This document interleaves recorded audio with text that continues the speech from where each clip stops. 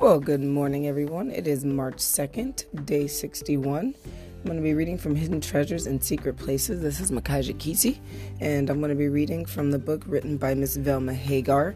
And day 61, March 2nd, starts with, treat others the way you want them to treat you. Simple, right? A nasty attitude will bite you in the butt.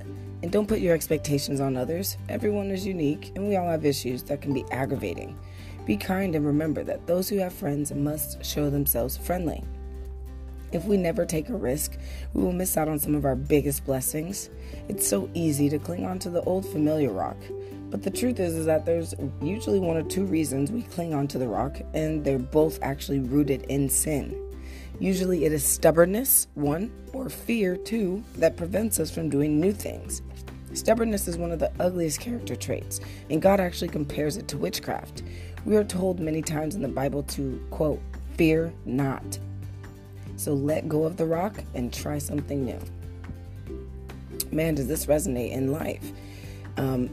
Many of us expect things out of others that we don't expect from ourselves. And that's where we fall short of our own blessings, of our own character traits, and being able to recognize them and alter them and adapt and change. People are afraid of change, and that's what I see when she writes stubbornness is one of the ugliest character traits.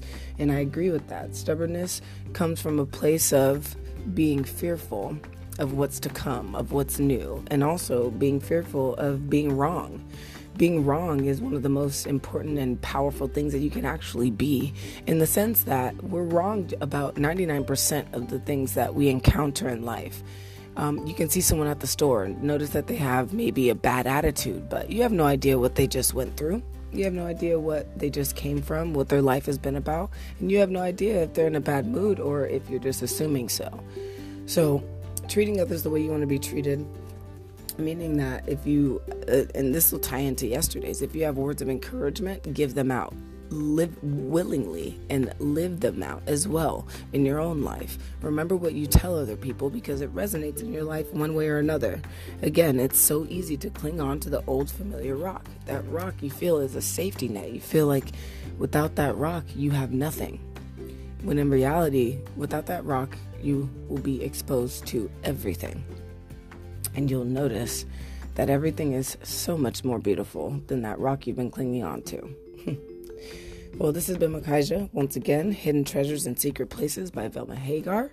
And I will see you tomorrow on the next one. I pray that this resonates in your life. And God bless. God bless.